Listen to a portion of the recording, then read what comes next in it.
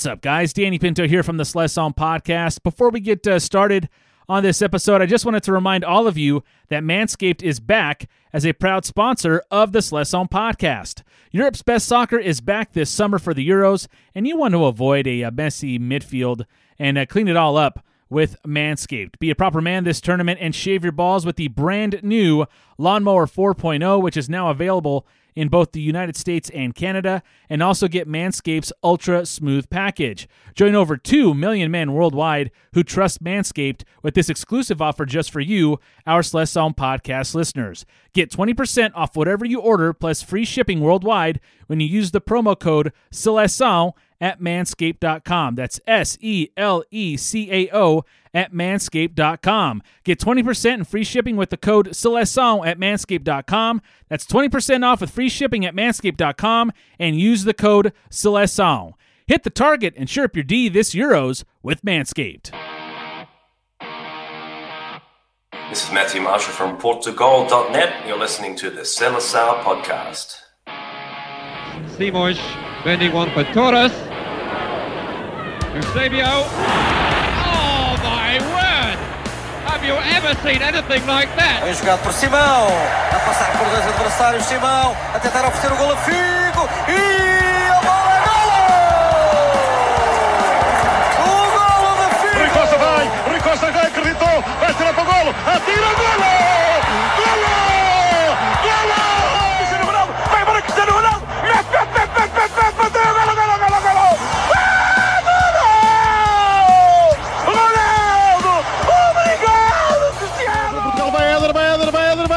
Chuta! Gol!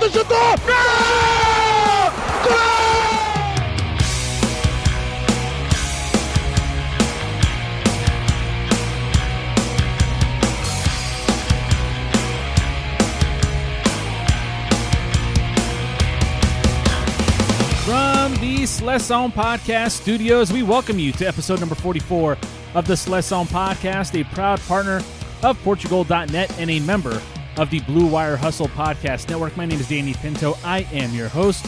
Thank you all so much for making this show a part of your podcast listening day.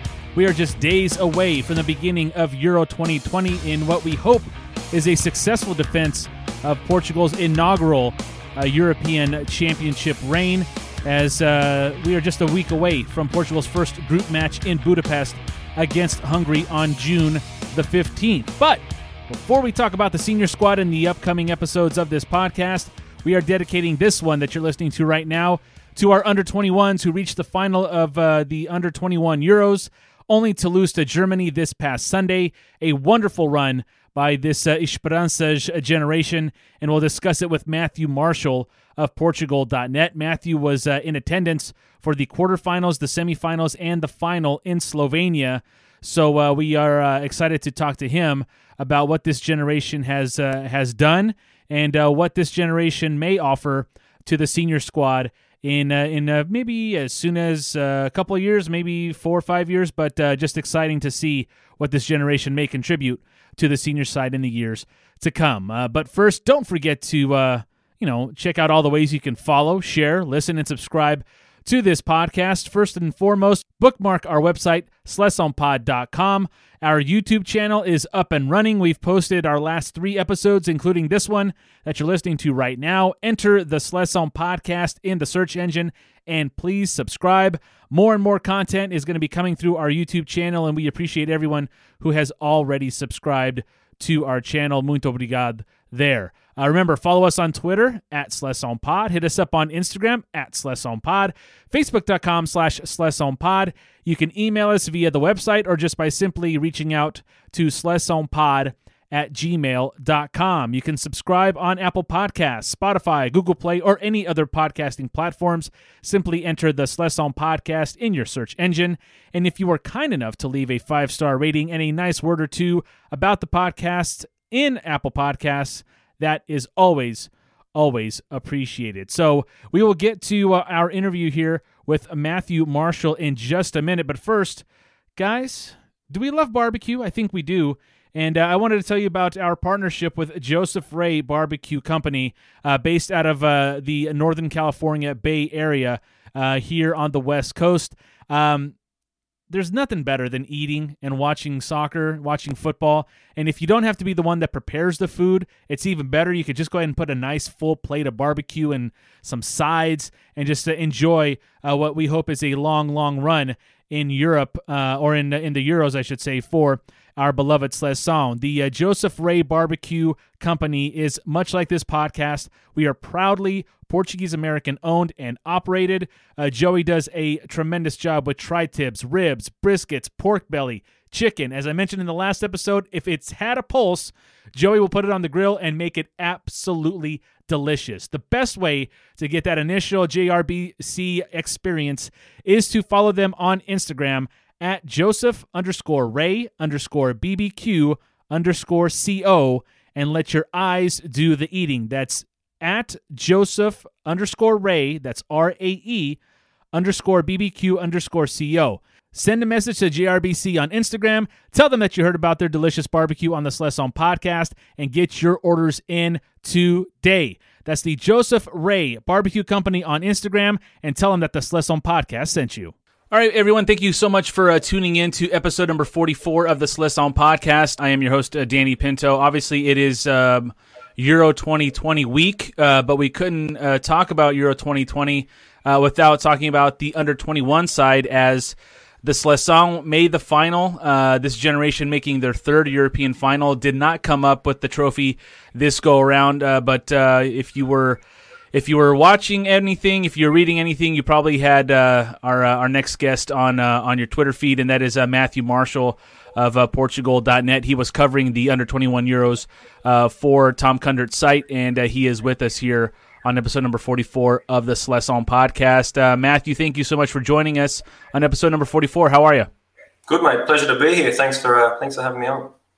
You know, I mentioned to you right before we hit record that I really loved your last tweet, and it reads partially, "Losing finals are tough, but not as tough as reaching them. It's about much more than one game." Obviously, this generation is so very special.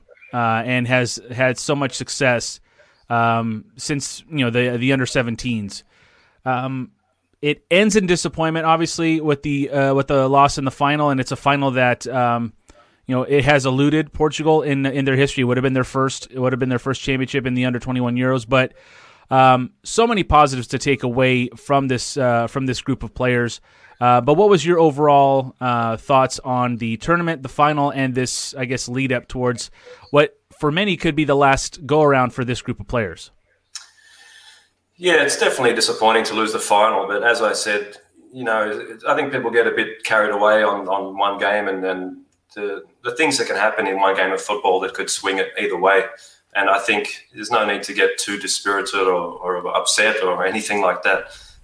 You do need to realise that this campaign was huge. Just this one tournament, they played 16 games, going back almost 2 years, and then you take it back even further, like to the under 17s. A lot of these players have been together for 5 years or more.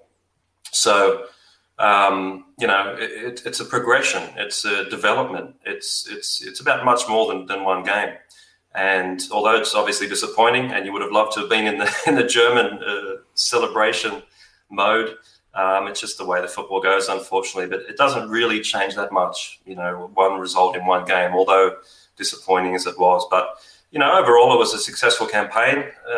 Like any tournament, the group stage, or the qualification stage, I should say, you're going to get a lot of average teams that Portugal will beat easily. And then, it gets tougher. But they did really well in the group stage, kept 3 clean sheets.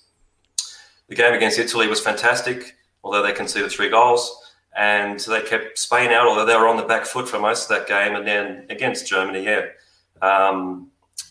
unlucky, you might say. We could break it down a bit later, but it shouldn't take away, the big picture, which is that Rui Jorge's, aim or job description is really just to get these players ready for not only the rest of their careers, but to get some of them into the senior side. And I think he did a pretty good job of that. We and for folks who don't know, Matthew covers the Seleção and a lot of Portuguese football for Portugal.net. But Matthew, you are based in Germany. it's the under-21s, and Germany is a multi-World Cup champion. But what has been the reception of these young German players winning this tournament in the country? I know you've only been back a couple of days, actually probably just one day, but the newspapers, media, what's the response to this European Championship for the under-21s? Honestly, I don't read a whole lot of news. I try and sort of keep myself isolated from a lot of noise, I guess. But from what I gathered with the journalists and the people at the stadium, obviously, they're elated. And I guess you could just transfer what Portugal would have been feeling, all those emotions of pride and excitement for how many of these guys are going to get into the senior team and how well they're going to develop. All those similar ideas, I guess you were just feeling that on the German side. As you say, I haven't had an eye on quite a few of the players. I was really lucky to see Riedel Baku on his debut for Mainz. And he scored in the last minute, and I managed to talk to him in the press area after the game, and it's really interesting to see a guy on his first game, and now to see him again. He's just blossomed into a really, really good player. He's so versatile, really good guy, and thrilled for him. And Nemecha, obviously Florian Wirtz, they've got a lot of talented players. Arne Meyer, he's been he's been playing in Bundesliga for years, so. It's just going to be the same things that Portugal would have been feeling if we had won the final, just pride. And, they had quite a lot of support there, as you can imagine, with a pretty short drive. But, unfortunately, I don't take a lot of news into my that's all right. That's all right. With everything, might sound weird to people, but I try not to get influenced by a whole lot of noise and what other people are saying about things. I try not to let things influence what I think about what's going on and certain players. Obviously, there'll be a lot of crossover and a lot of similarities, but I try and sort of shut myself off from a lot of what's going on and a lot of what people are saying. But Germany did really well, and they deserved the title. They won the game, and that's all that really matters. We're talking with Matthew Marshall of Portugal.net. He covered the under-21 European Championship for Portugal.net. You can follow Matthew on Twitter at NoobsCorp. That is NoobsCorp. We are discussing the European Championship on the under-21 side here on episode number 44 of the Celeste podcast. I'm your host, Danny Pinto. Matthew, such a weird dynamic this European Championship on the under-21 side, where you had group play in March, and then you had the knockouts in late May and the early part of June. And I remember discussing this with Alex Gonçalves of Tuga Scout, where it's like, how are they going to do the teams in the knockouts? Is it the same team that it was called up in March? Because, it's a tournament. You don't get to really change your team in the tournament normally. But the fact that you were able to some changes from March to this go around in the knockouts. Most notably, he had Pedro Gonçalves, who started all three of the group matches. He got called up to the senior squad. Francisco Trincão with a COVID contact? Wasn't a positive COVID test, but he was out. As well as Thierry Correia, he also started all the matches on the right hand side of the defense at right back for Portugal during group play. So those changes. And obviously the caliber of opponent being a little higher. Other than those factors, what can you pinpoint to the difference between 3 clean sheets in the group stage and then having a much tougher time in the knockout stages compared to the group stages? Well, the level of opposition went up, I would say, and for sure, losing to Trincão and Thierry Correia was bad news. And if you want to switch that and take Riedel Baku out of Germany's team and Wirtz or Nemecha, like those two guys were pretty much that important to Portugal. So that was definitely a huge blow. And, you could look at it even further and look at the other guys that got called up, and Nuno Mendes, and Pedro Neto even, he could have been there if things had gone a different way. And as you said, Pedro Gonçalves. So, calls up to the national side, and also those two guys missing out just on the eve of the knockout rounds was a big blow for Portugal for sure. And I think Luís Jorge we'll talk about tactics a bit later if you want, but it really affected, I think, what happened up front. Trincão is such an important player. He scored 2 goals in the group stage. We all know his quality. You don't move to Barcelona for no reason.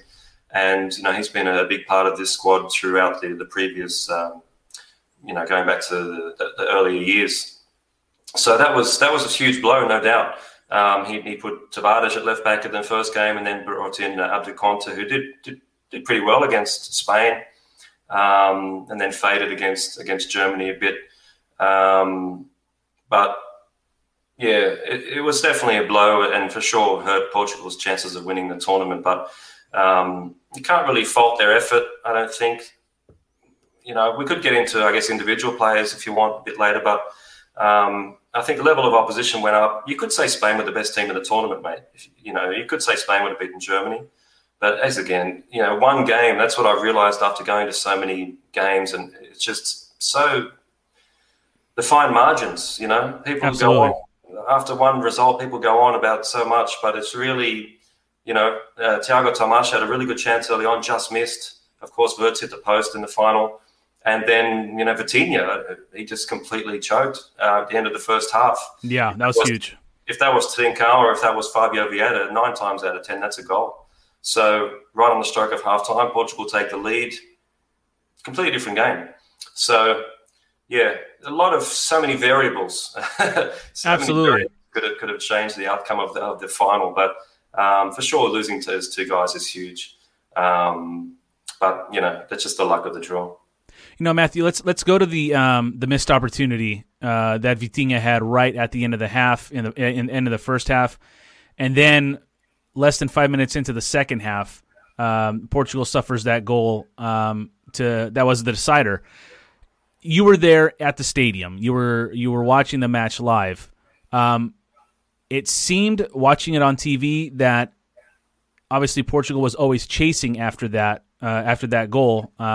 Once they suffered the 1 goal from Germany, but was there was it a measurable kind of deflating moment? Was it how was the reaction in person compared to maybe on TV? Because like I said, on TV they just kept chasing and they just couldn't put it together. But what was in person? How was the reaction in your eyes?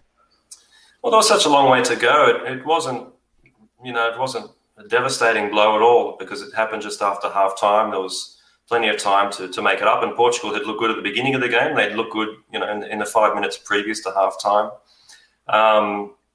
But with any team chasing a game, and especially you see so much at the games with the young guys where they just don't have that experience, and you see a lot of those teenage traits coming out in these teams where they just don't have the composure.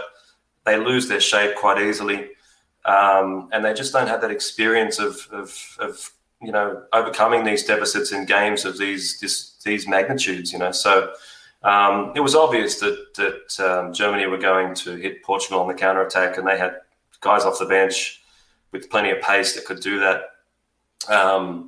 So yeah, it was definitely disappointing, but I wasn't. Even against Spain, at no point was I super worried or super thinking Portugal's going to lose. Actually, 20 minutes to go, I was pretty confident Portugal were going to win. As I say, it's just things can go either way. And when you have periods of pressure like Spain had at the beginning of the second half in the semi-final where they hit the post and they should have scored for sure. So I guess there's some similarities with that in the Germany game where, coming out after half-time wasn't great. But I was sort of, again, in the press area, really isolated by myself, with the COVID stuff going on. And I was actually closer to the German supporters, so I couldn't really sense the Portuguese supporters, how they were. Well, you live in Germany, Matthew. You just want to cover your bases, I guess, right? The German football culture is second to none. It's sensational. You can't compare going to Bundesliga games to the Portuguese Primeira Liga. It's 2 different things. Even Porto, Benfica, all the big. It doesn't compare to Bundesliga games. So I have a lot of respect for German supporters, and what they do, the way they get together, the way they protested about the Monday night games and forced the DFB to get rid of them. Where in Portugal, you still got these crappy, Monday night late kickoffs, and you don't know who's playing like next week, and you can't plan your trip. So yeah, I've got an affinity obviously for both teams. So it was interesting to be there with for both teams in the final for sure. We're talking with Matthew Marshall here on episode number 44 of the Lesson podcast. I'm your host, Danny Pinto. Matthew, you mentioned Rui Jorge, and again, his job, for the most part, is to get these young players ready for the next phase of their career, which is either a step up to the national side or a step up in club football. But obviously, when you get to a final, you obviously want to win that final. You want to get that trophy. I'm not really looking for a kind of an opinion of Rui Jorge in like overall, but let's look at the final. And I think the first maybe question came at halftime, not so much with Rafael Leão coming in, but having Danny Mota go out. In your opinion, was that maybe I don't want to say the right move, but and I don't think it was a move that cost them anything, in my opinion, because they still had every opportunity. But was that like a head scratcher for you coming out of the locker room for the second half? My initial thought when I saw him warming up was that Portugal were looking to run in behind quite a lot, and Abdul Conte released Danny Mota quite a lot down the left in the opening minutes of the game, and they got their first chance through that channel. So my initial thought was they're going to keep doing that. They're going to do more of it, and Leão maybe has more pace. So that was my initial thought of it. But yeah, I've rated Danny Mota really highly throughout the whole qualification phase. So quality for quality, of course, people are going to look at the market values and the teams they play for. And unfortunately, in the press conference, you only get one question. I would have asked him about it. Unfortunately, I don't think any of the journos did. So yeah, I wasn't able to ask him exactly why it happened, why he decided to do that. But my initial thought was just that they're going to try and exploit that, those channels, and maybe Leão has more pace. But I was at the Under-20 World Cup 2 years ago, and a lot of these players were there. And one thing I've learned as a journalist going to a lot of matches and talking to managers and players is that I'm far less critical now than I was before I started doing that, because you're talking to these guys, you're standing next to them, you're not just at your keyboard in a different country miles away. It's a completely different thing. So I'm still critical, I think, when I need to be, or when I think there's a legitimate reason to be, but I try not to be critical that much. But I just got a huge feeling at the Under-20 World Cup that Jedson and Rafael Leão had some attitude issues.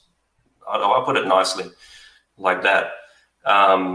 Maybe they sort of feel like they're too good to be there or something, which is maybe doesn't make sense in a way, but it just something didn't look right with those two guys. And I still haven't changed my opinion 2 years later. So, yeah, I don't know. I don't want to go too far with that, but it's just something I noticed 2 years ago and something I still think exists. Obviously they got a long way to go in their career, but I think attitude plays a big part in these tournaments. And maybe man for man, you saw Germany with a superior attitude. All right, fair enough. Let's talk about some of the players. I believe there were 5 players that made the all-tournament team. Diogo Costa, Diogo Queiroz, Bragança, Vitinha, Fabio. I'm sorry, maybe not Bragança. I think Vitinha, Fabio Vieira, and then Danny Mota. Again, the thing with these under 21s, 23s, it's all about getting to the goal of these players is to get to the next level.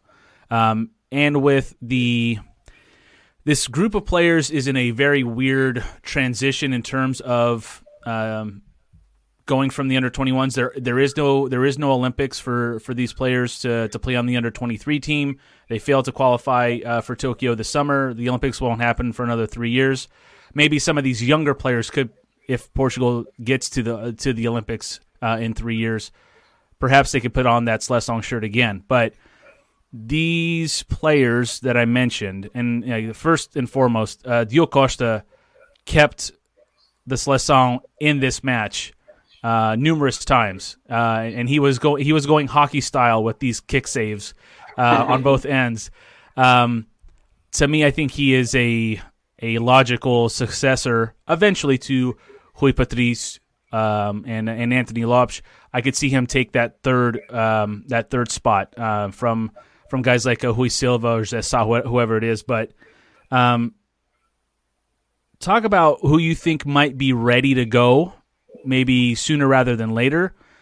Some players who might need that first-team club experience first before making a claim to get to the senior side of the Seleção, and perhaps maybe some players who we might not see again in terms of making a big difference wearing the green and red of Portugal again. Yeah, it's a good question, and a lot of it obviously depends on the depth of the senior side and what position you play, and obviously Vitinha has a big future, but he's going to get stuck behind a lot of excellent players on the senior side for quite a while, you would imagine. We'll start from the back end. Yeah, Diogo Costa had a fantastic game, and if I was Porto, I would just put him straight in the first team. These guys need to play. A lot of these guys, same story. They need to play.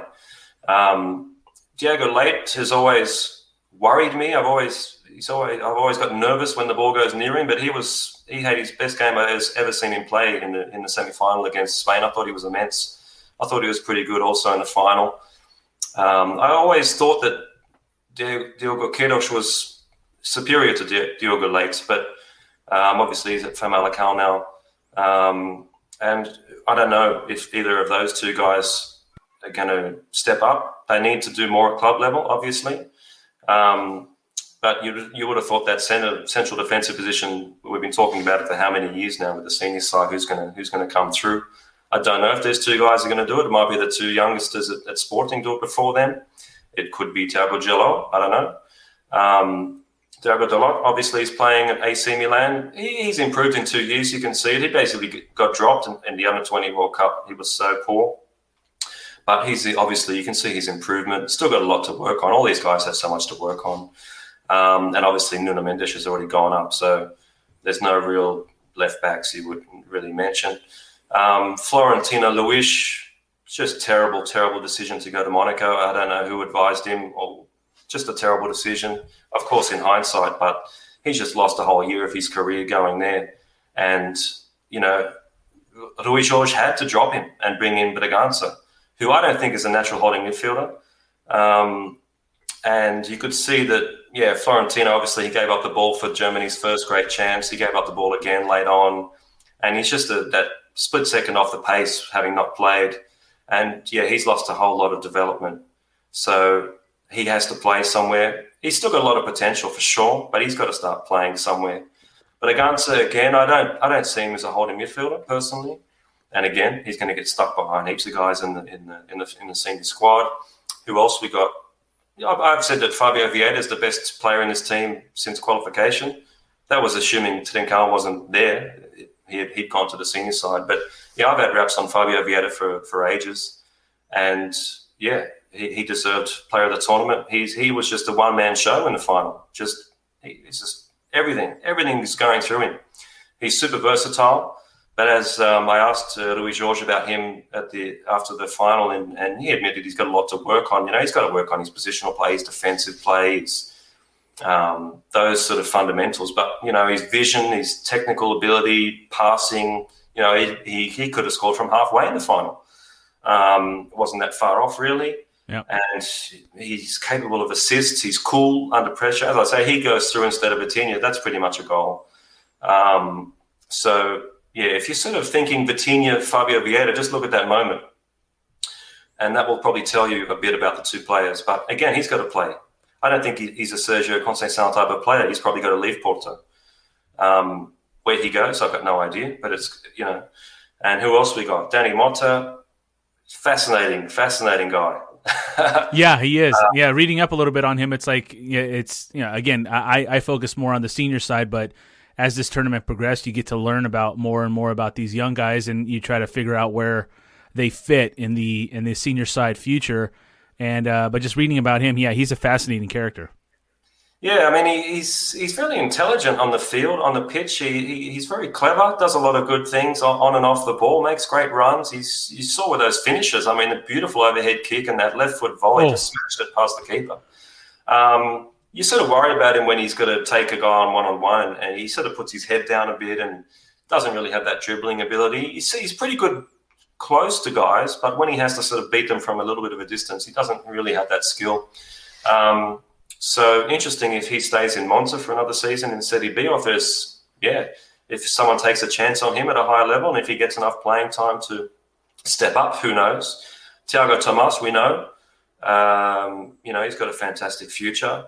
He came into this squad really late. Rafael Leão, we've already touched on my concerns about him. Who are we missing? Am I missing someone?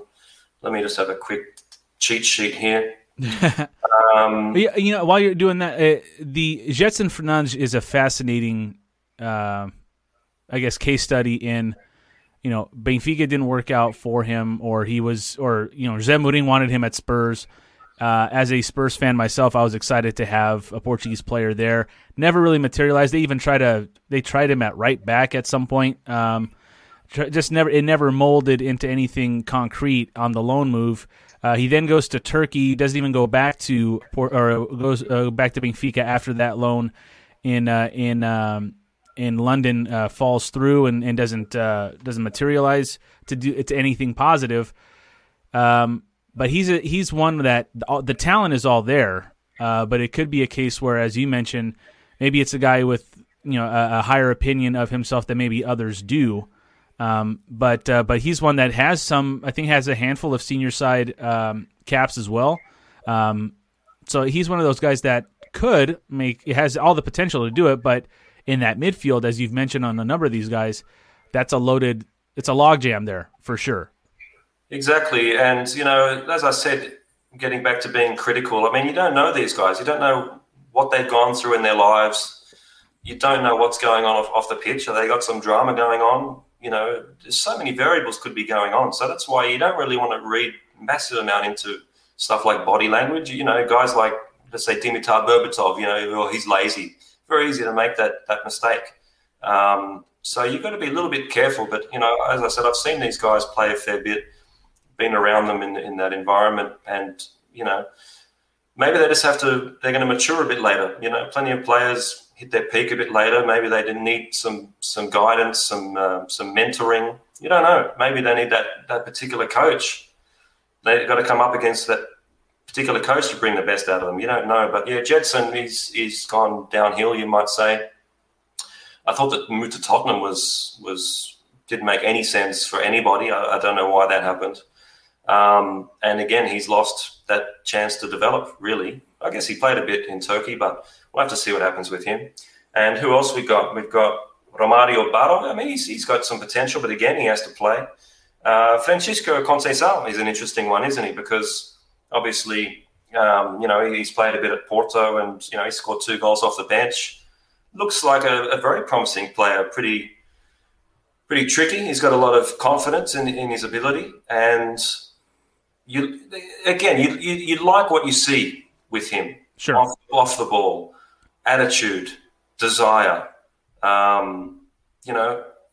Again, you contrast that with the other 2 guys we've sort of discussed, and you like what you see with him, and you can see massive, massive room for development with him. So he's got a bright future. It's just interesting to see what happens. Jota is another guy who's been super important for all of these youth teams.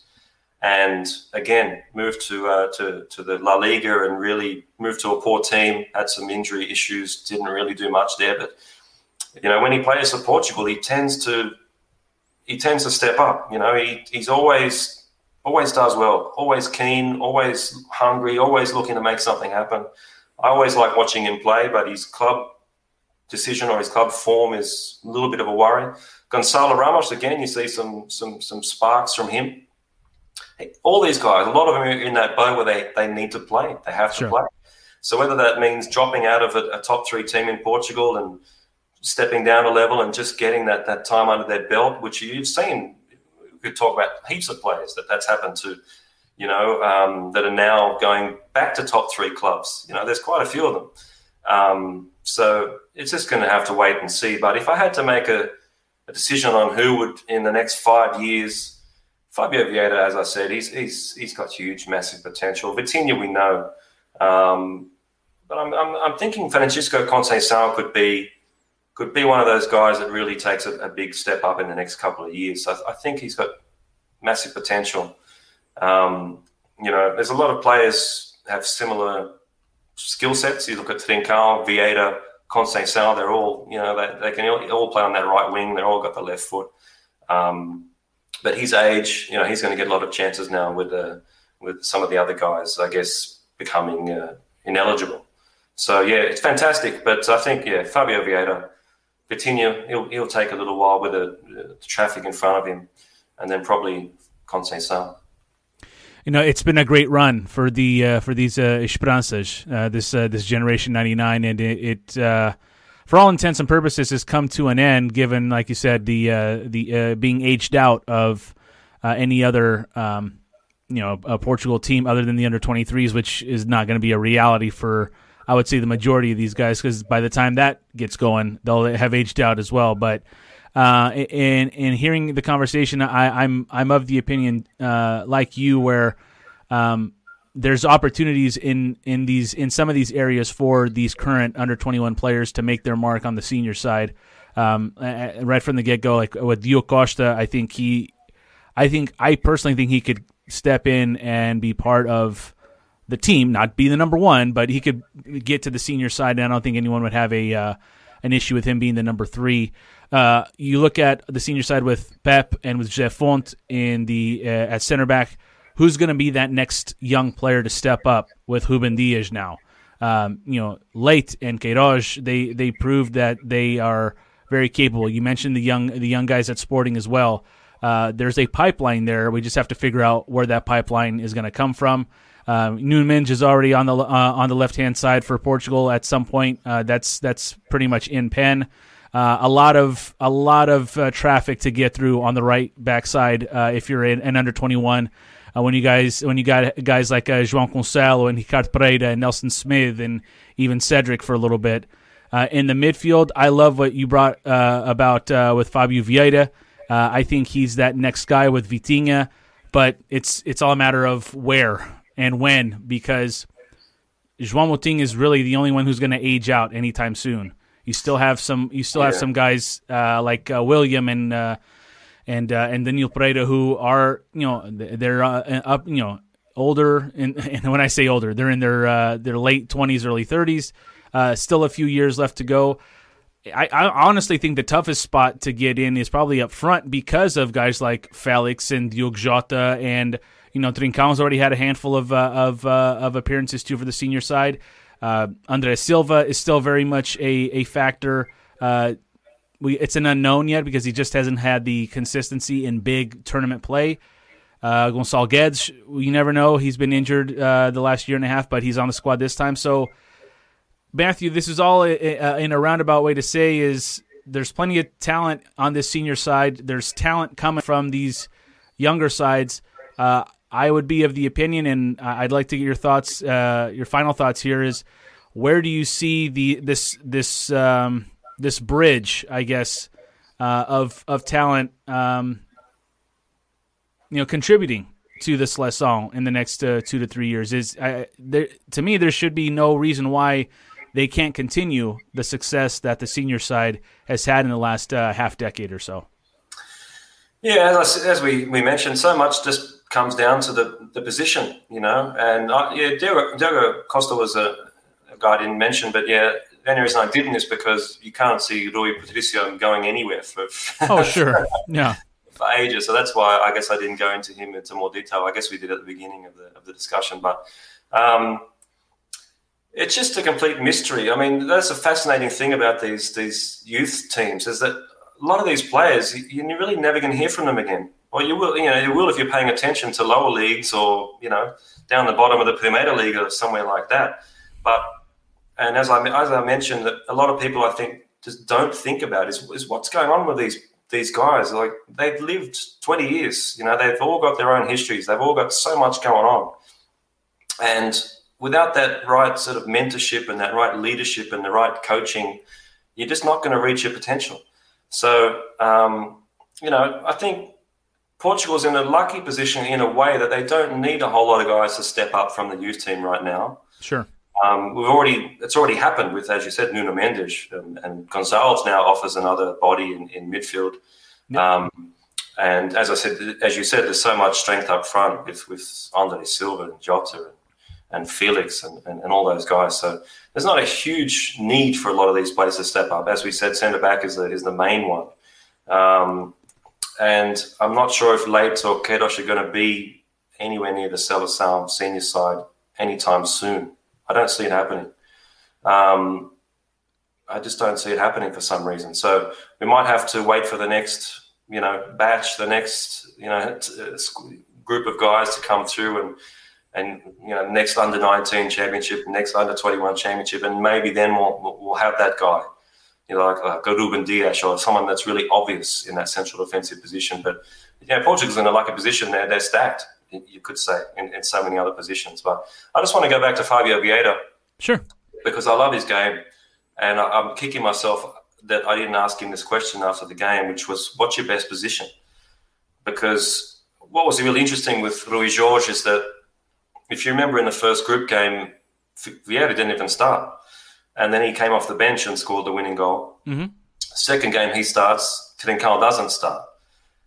But both these guys have to start. So what Rui Jorge did was basically move away from the wingers, the 4-3-3, you might say, basically just to accommodate Fabio Vieira in the team with Trincão.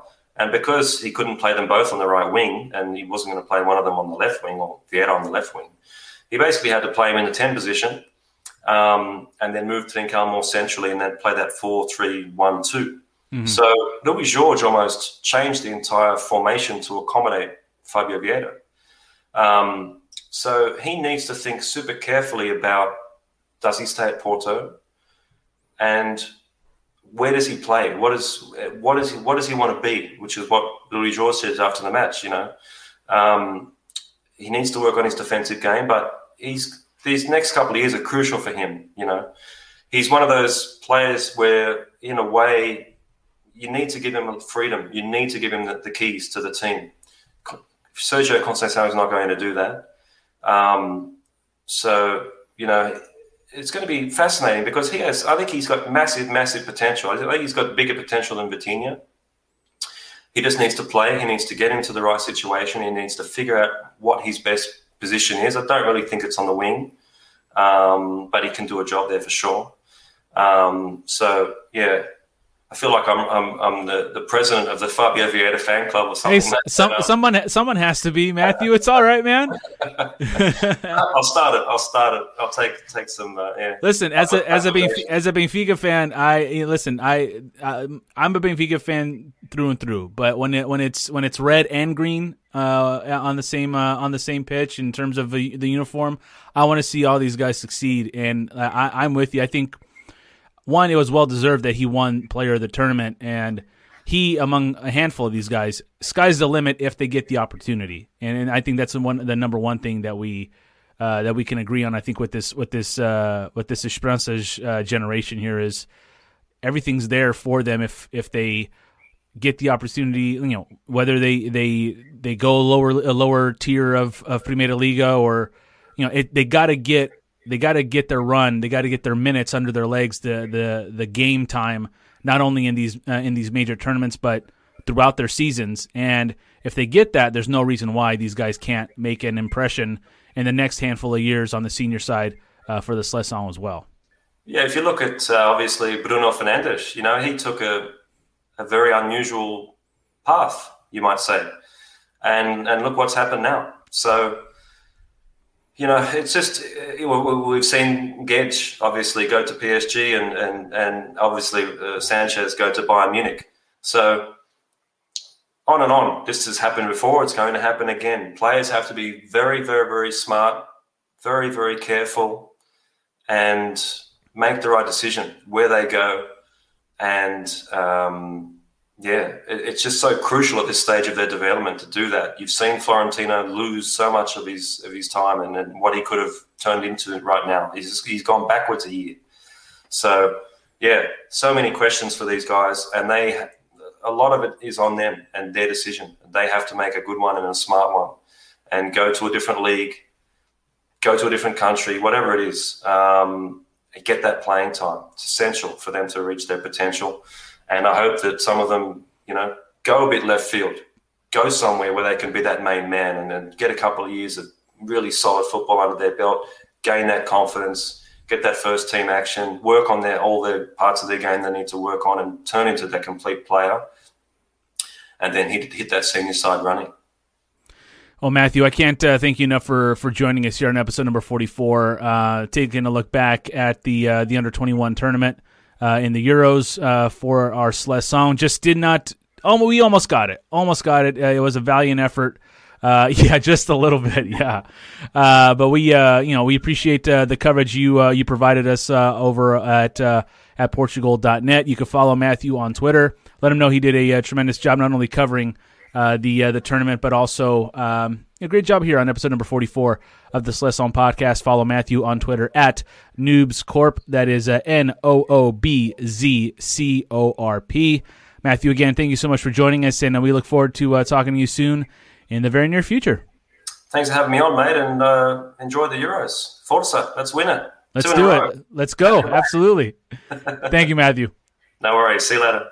And our thanks once again to Matthew Marshall for joining us on episode number 44 of the Seleção podcast, breaking down the Under-21 European Championships. And Portugal just could not get to the finish line first. They finished second in the tournament, capping off, as we mentioned, just a wonderful run for this generation, this Esperanças generation, an under-17 and an under-19 European Championship, and just fell short of getting the elusive under-21.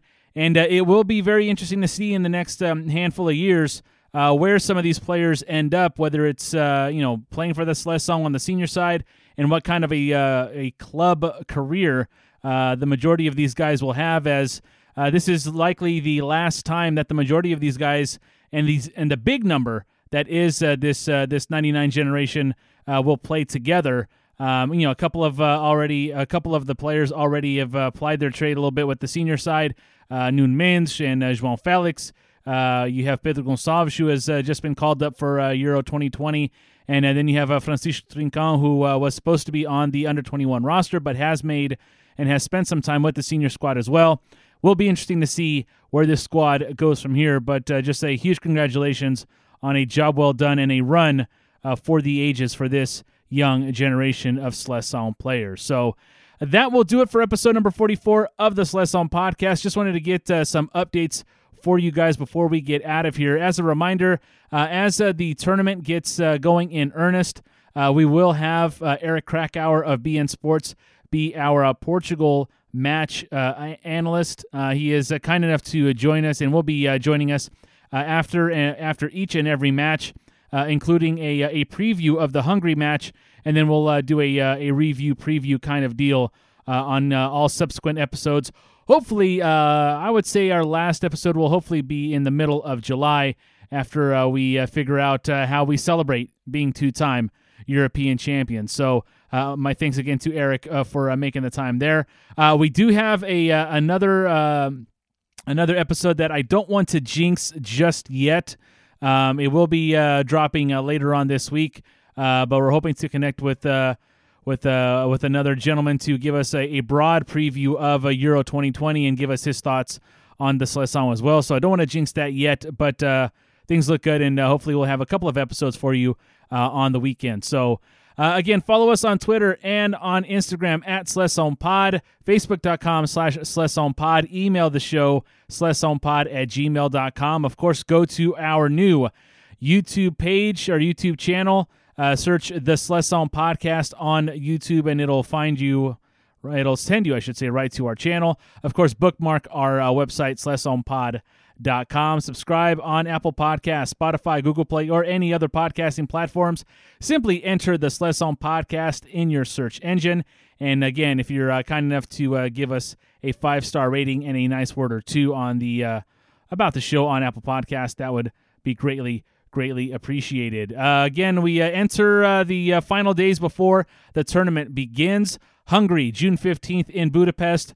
Germany, June 19th in Munich. And then back in Budapest on June the 23rd for France. Obviously, a tough group indeed. But if we have our eyes on the prize, there's no reason why this Les Song cannot get out of this group and do some damage in the knockouts as well.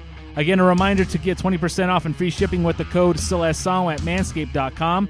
That's 20% off with free shipping at manscaped.com. And use the code SLESSONG, that's SELECAO. Hit the target and sure up your D this Euros with Manscaped. And, of course, go to Joseph Ray Barbecue Company on Instagram for a quote for some delicious barbecue this Euros tournament. My name is Danny Pinto. I have been your host of the Sled Song Podcast, a proud partner of Portugal.net and a member of the Blue Wire Hustle Podcasting Network.